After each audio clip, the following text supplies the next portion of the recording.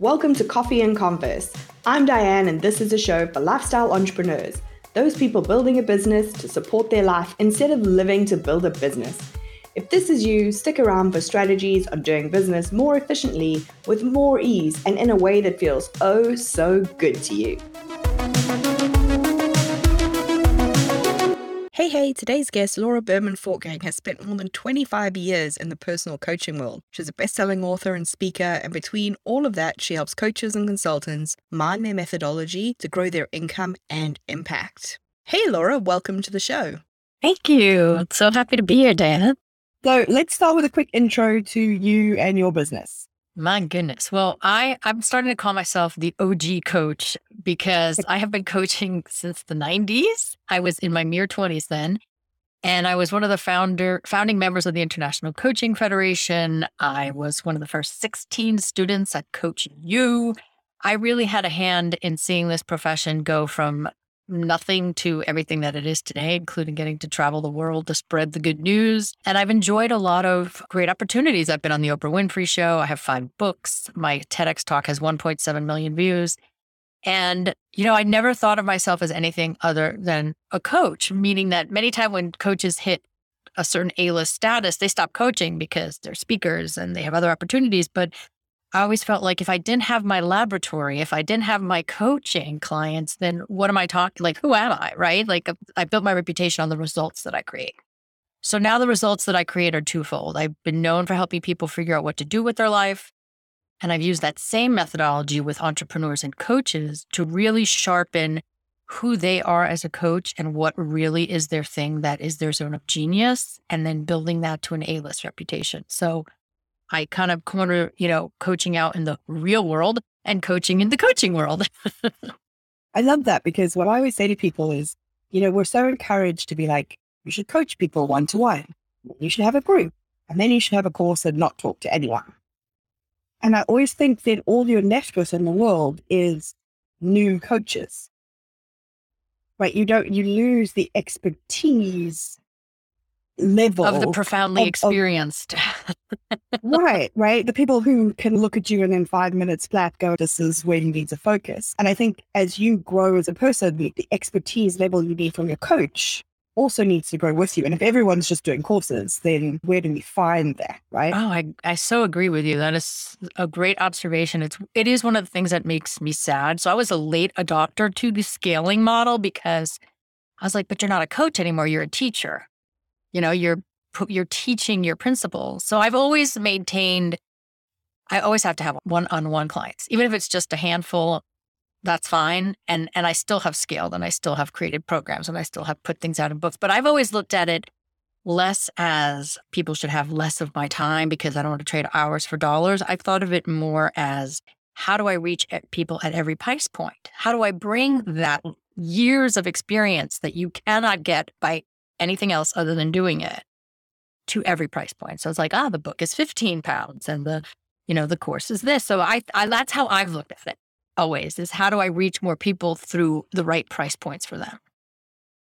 And I think that's such an important clarification for people who are thinking about scaling, is to actually take that step back and be like, is this in service of me, or is this in service of, I want to be able to reach more people at their price point versus I just don't want to work as many hours. Well, I love that you look at it that way, because I my husband has often looked at me and gone, if you didn't have so much integrity, you'd be a lot wealthier. And I share this with a couple of other colleagues of mine. It's like, where's the integrity? Where's the integrity? And that's not to poo-poo people making fabulous dollars, but I think you can do both, and not just be elitist. It depends where you put your attention and your spirit. Yeah, I feel like it's been this thing of like, how sometimes like entrepreneur land kind of looks at corporate land as like, oh, shape, yeah. Like you're in a job. And then I feel like within the entrepreneur land, there's like, if you're still providing a service after years of being in business, it's almost like you must be doing something wrong. Like, don't you want to like lie on a beach rather than earn passive income? Not that I have anything against anybody who's teaching something that earns them passive income, but I think we are diluting our skill pool massively in all areas, not just in coaching. Get someone to do your Facebook ads. They want to put you in their course on how to do a Facebook ad. It's like, no, But I hear like, you're just speaking to my soul with this, because it's one of the things that makes me sad about this industry. And also just, it also goes back to, do you know the old book by Michael Gerber, The E-Myth? Right. Yes. So the reason why most businesses fail within 5 years, and one of the reasons why most businesses fail, is that people keep working in the business, not on the business. However, part of why the businesses also fail is because the person who went into it for the craft, let's say you were a woodsmith, or you were a coach, or you're a writer, you went into it for the craft, then you turn it into a business and you get further and further removed from your craft. Now you have to worry about shipping. Now you have to worry about, can the book go to the right publisher, whatever, or the coach wanting to scale and never, I'm just going to sit by the pool, like you said, and not talk to anybody. So we are diluting the crafts when we just get away from doing the craft and worry about the business. So I think there needs to be a happy medium if you're an artist, if you're a craft person. And I don't mean that just from art in the fine arts. I mean, anyone who works with people, anyone who wants to reach people, it's a form of art. You're moving people, you're making them think, feel, and change.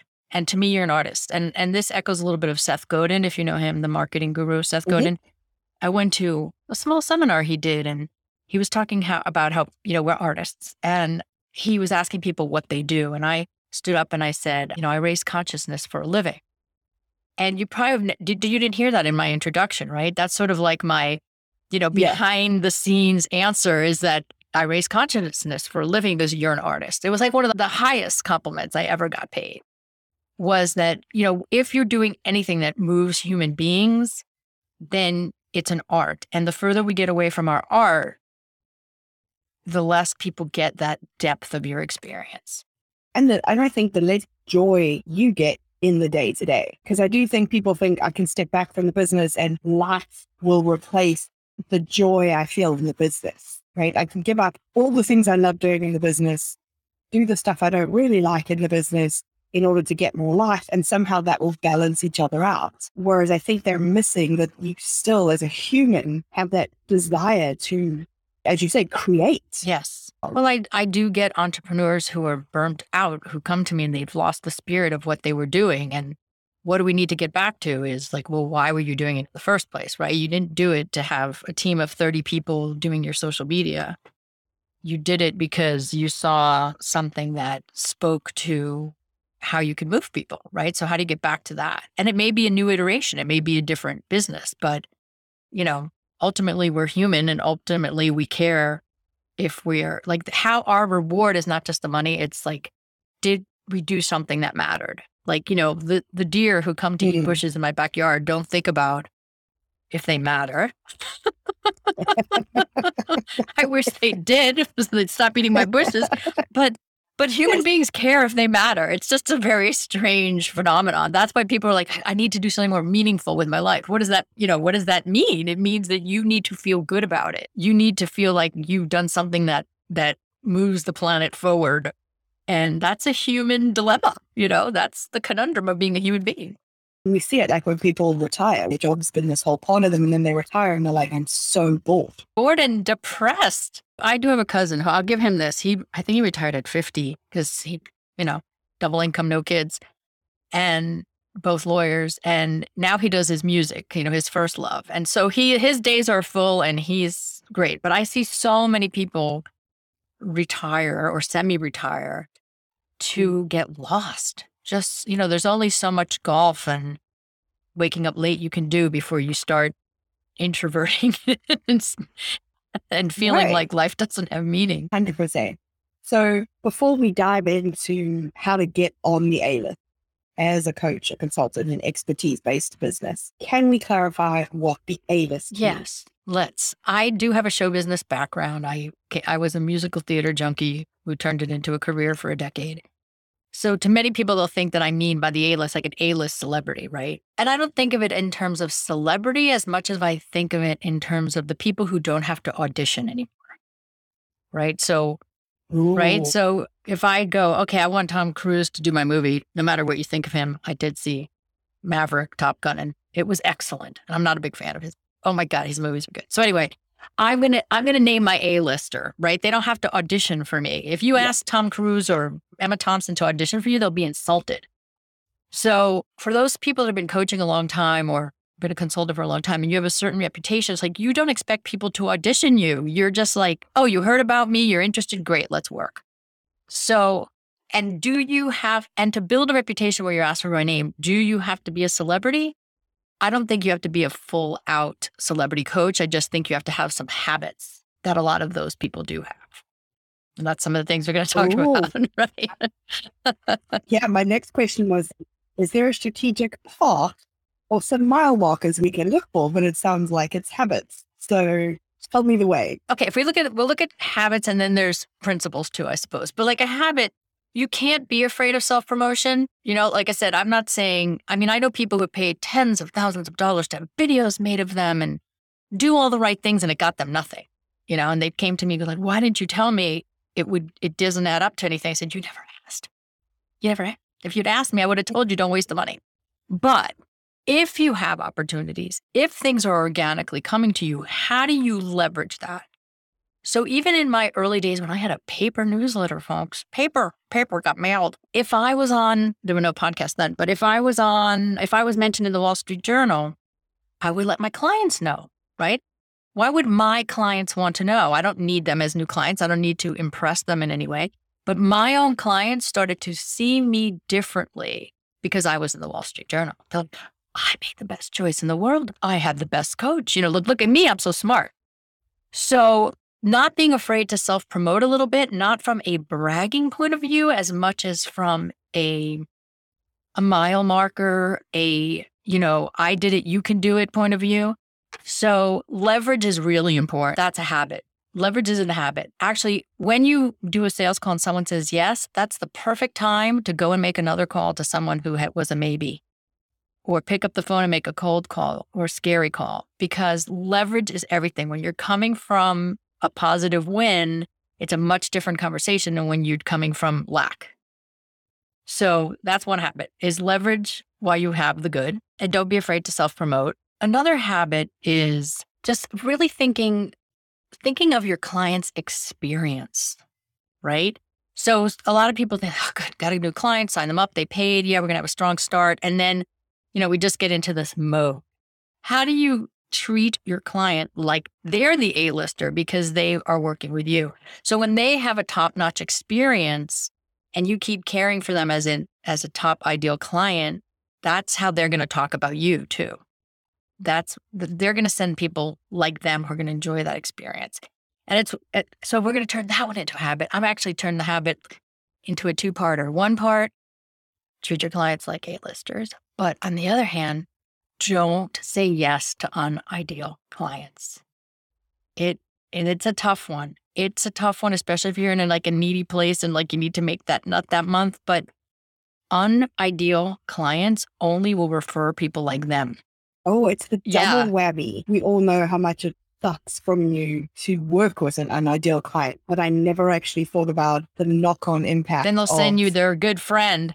I used to say it more harshly. I used to say, if someone's a headache in your practice, they're going to send you other headaches. So try not to take on a headache. If you see it in advance, don't be tempted. Don't be afraid to self-promote, leverage, treat your clients like A-listers, and avoid non-ideal clients. And then an important factor that I don't know if we're going to call it a habit, but an important factor for consultants and coaches in a very crowded field is for you to eventually mine your own methodology. And that's really at the core of the A-list situation. Is, again, it's not about your celebrity, it's about your reputation for results. So if your results speak for themselves, they probably come from a certain domain. Like I created my longest 16-year stint. At first, it was helping people get ahead and get promoted. Then it was work-life balance. Then after 9/11, I just found myself with a specialty of helping people figure out what else to do with their lives, because so many people were questioning the meaning of their lives, at least in the United States, when something we never thought would happen in our lifetime. So... yeah. And I guess we're seeing that repeat again now with the pandemic. We hear for the Great Resignation, right? People really relooking at, what am I trading my hours for dollars for? Is it worth it? That's a whole other conversation. Back to minding your methodology, back to your reputation. So if you're not going to be building a reputation on celebrity, look at me, look at me, look at me. You're building a reputation on results. And this is where most newer coaches or consultants struggles, because you don't have those results yet. So you've got to go and get them. But once you have a series of results, then looking at like, okay, how do I do my special juju as a coach? Like for me, it was a career decision, career clarity trajectory. And then I have a different methodology for coaches to get on the A-list. But you have to look at like, what have you done repeatedly? Where have you gotten results repeatedly? Who's your ideal client who you get results for repeatedly? And now you niche. Now you have a methodology. And that's what you start building your reputation on. Okay? So again, it's not your beautiful personality and how gorgeous you are in your pictures. It's your reputation for results. That's what makes the phone ring. My TEDx talk is, thank goodness, my greatest source of referrals. And I did it, in 2015. And I have 2 people today who contacted me who want to become clients. I have many, many fortuitous stories in the course of my luckiness over my career. And that was another one. Like someone who knew of me years ago, had forgotten about me, was speaking to another coach who uses my methodology. And they were like, oh my gosh, I know Laura. So a conversation with me, the article was about her conversation with this other coach, but she put my TEDx talk as like a resource. And it went from 3,000 views to 50,000 views in a month. And then it's just been climbing. So now it's almost 1.8 million. So thank you. There's that leverage. You spoke about how like your career trajectory has changed. Like you looked at different things. So I'm also a big pivoter. I come from a really long corporate background. Then I wanted to save everyone from corporate. Then I wanted to save everyone from systems. Then I wanted to save individual CEOs from burnout. And now I'm like, how do I really like help teams integrate all of that? Right. So it's kind of all coming together in one thing. How do we take that A-list reputation with us from our one pivot or growth or expansion to the next? They're probably they're not disparate. If one of the things that I do with my career stuff and with the coaches too, is to say, okay, look at all those things you've done. At the core, there's probably a theme to them. There's probably one core tenet you hold or one core belief or hypothesis that really ties all of them together, and they totally feed into who you are, right? And what you're here to change on the planet. So you're just really changing the packaging around it. Like you're not changing, it's the packaging. So your reputation stays intact because of the results you've created before. And then you have to create that great bridge story of how, you work with the CEOs and your work with this means that teams inside and out. Right. Yeah. It's interesting because I hadn't connected any of them until you said to me, what's at the core of all of them? And for me, I had a really bitter end to my corporate career. I fully burnt out, went traveling for 2 years, couldn't think straight, kind of burnout. And I think if I look through the thread of all the things that I've tried to do is I've tried to make people happier in their jobs. Yep. Every single piece of. Oh, I'm delighted. And that's a problem for so many people. They think that they're all over the place, but no, there's a core tenet. There's a through line. And if you can name that, you've got your bridge to any of the pieces you want to express it through. Yeah, I love that because I think we do think about, I could pivot to this, and you think, everyone's going to think it's just a shiny object versus like, how can we position that as a development of what we already believe and already working toward? This is just the next expansion of it. It's evolution, because when people talk about reinvention, it's not reinvention for the sake of reinventing. It's not like I used to like purple and now I'm going to like yellow. It's like, even if you look at Madonna, who's reinvented dozens and dozens of times, I like to think of, probably sometimes it's something she puts on from the outside in, but most of the time it's a peeling away of the onion. Like she discovers a new layer, right? So when she went through like her Hindu kind of like goddess phase, like that's what she thought was true for the moment, right? That was the next peeling of the onion. And then when she did that and dug deeper, then there was another one, And sometimes, your record label or whatever, now bring back Madonna with the cone boobs, So you're going to have outside influences, but I don't ever think of reinvention as a outside in thing. I think of it as an inside out peeling away another layer till something new evolves and is made known. That really resonates for me because it does feel like that's kind of what I've been doing, is getting closer and closer. Exactly. Almost like my core mission. So it gets purer and purer instead of it feeling like you're getting further away from something. You're actually getting closer to the core. So we've got our habits. We have our methodology. What are our strategies? Now, how do we put that methodology and those results out in the world? How do we have it? Now that we're onto the how. And, now you can see why people come to me. Like, I've been asked for years and years to like, how do you write a book? And how do you get on TED Talk? And how do you do this? How do you get on Oprah? And it never interested me to like advise on that because there's ways to do it that could get you no result whatsoever. So you can put your mind to that. But I always like to think of it as like, what would be the highest use of your gifts to serve? Right. So I love to speak. Like I was a performer first. So that I built my business through speaking, and at first for no pay.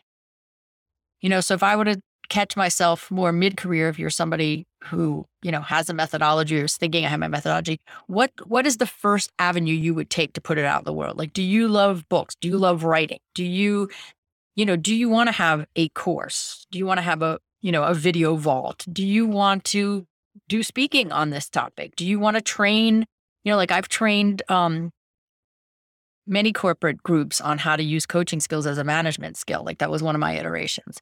So what would just light you up as the first way to share that? And you can't do all of them. Like people are like, well, I'm going to write the book and that's going to lead to this. That's going to like, no, just don't think of it as like one will lead to another. Just think of which one you just can't wait to do and start there. And, once you have a book or the methodology or the course, like it can become all the other ones, but you'll see that it becomes more of an organic process. Like you don't need to plot and plan every single little thing. Just pick which way it'll get out in the world first. So it should be organic because if it's going to be something you're going to stick with, it should be something that you're going to enjoy doing. And that's the other thing, when you try to create it from the outside in, it's like, well, I should have this because that's the thing that'll get me that. It's like, if you hear yourself talking that way, you're already going down the wrong path. And that's part of why I avoided teaching how to get any of those things over the years, even though I could speak to how I got it, but that doesn't mean that's how it's going to work. It's like luck and synchronicity. When you show up 100%, it's not something you can predict. But when you show up 100%, my experience is that good things happen. The methodology is essentially to pick your thing, pick your route to the A-list, whatever that is for you, podcast, book, speaking, teaching, whatever, and then focus on that with the intensity of 1,000 suns without thinking about all the things that could possibly lead to. Just show up and do that. And I do believe that it will have a ripple effect. Oh my goodness, I can just picture like all of my incredibly detailed listeners being, I don't know how to make that a task list. Sometimes you just have to trust that task meeting universal energy equals pleasant surprises. You have to be prepared for anything. And the only way you can be prepared for anything is just to be fully present in the moment. And the way that you can be fully present in the moment is that you know that you have it in your body and your soul and your cells because you practiced it enough. Just show up. So I get the taskmaster people, and then I get the people who wing it. And there's just needs to be a combination of the two. So I do think we have covered a lot and we've gone fairly deep on some stuff. I know you have a great resource for people to be able to refer back to if they weren't following our thread through the many tangents. Yes, for the linear people today, behind curtain number 1, we have our 6 steps to go from solo practitioner to a sensational brand. And so that will give you more of a 6-step linear trajectory on how to do some of the things that we've been talking about today. I'll make sure we link that in the show notes so that everyone can find that. So to finish up, I always like to ask my guests the same 2 questions. First up, what is your number 1 lifestyle boundary for your business? My number 1 lifestyle boundary for my business. I stop earlier and earlier now, but it's 5 p.m. right now. It's just like over. And I don't come back. I used to come back 10 p.m., 9 p.m., blah, blah, blah. But I'm just, and my children are grown now, but I have 2 21-year-olds at home, but I probably work less now that they're older than when they were little. But yeah, lifestyle boundary, day's over. It's over. Amazing. What time does the day start? Not as early as you think. 9. I mean, I get up way before that, but yeah, it's a 9 to 5-er. And again, there's that consistency, right? Mm-hmm. These are the hours that I have. Okay, finally, I think you'll enjoy this one. What is the worst piece of cookie cutter advice you've been given as an entrepreneur? Oh, goodness. Like, let me think back through 25 years of bad advice. This is what comes to mind. Hire me. That's the worst advice I've ever gotten. But the people who were ballsy enough to be in my face and go, hire me. I did. And I will never follow that advice again. And I only did it because they were people who had such confidence in themselves. Like, wow, who does that? But I think I did it 3 times, and worst mistakes ever made. So there. And I think that's often disguised. Like, it was really blatant to you, but I think that's often, well, I always say to people, if somebody's going, you should have a membership, you should have a membership, you should have a membership, and they have a product that helps you have a membership, you have to have like multiple grains of salt. Consider the source. Consider the source, exactly. Well, on that note, this has been amazing. I feel like I've had so much clarity out of our conversation. So, well, that makes me very happy. Thank you all for coming to listen to my private coaching conversation. Where is the best place for people to find you on the socials? Yes, find me at Laura B. Fortgang. That's Instagram and Twitter. Laura Berman Fortgang, and you'll find me because there's no other Laura Berman Fortgangs. There is Dr. Laura Berman, the sex doctor. I am not her. Just before we go on a completely different tangent. Yes. Yes. Awesome. Thank you so much. This has been wonderful. Thank you for having me. It's really fun.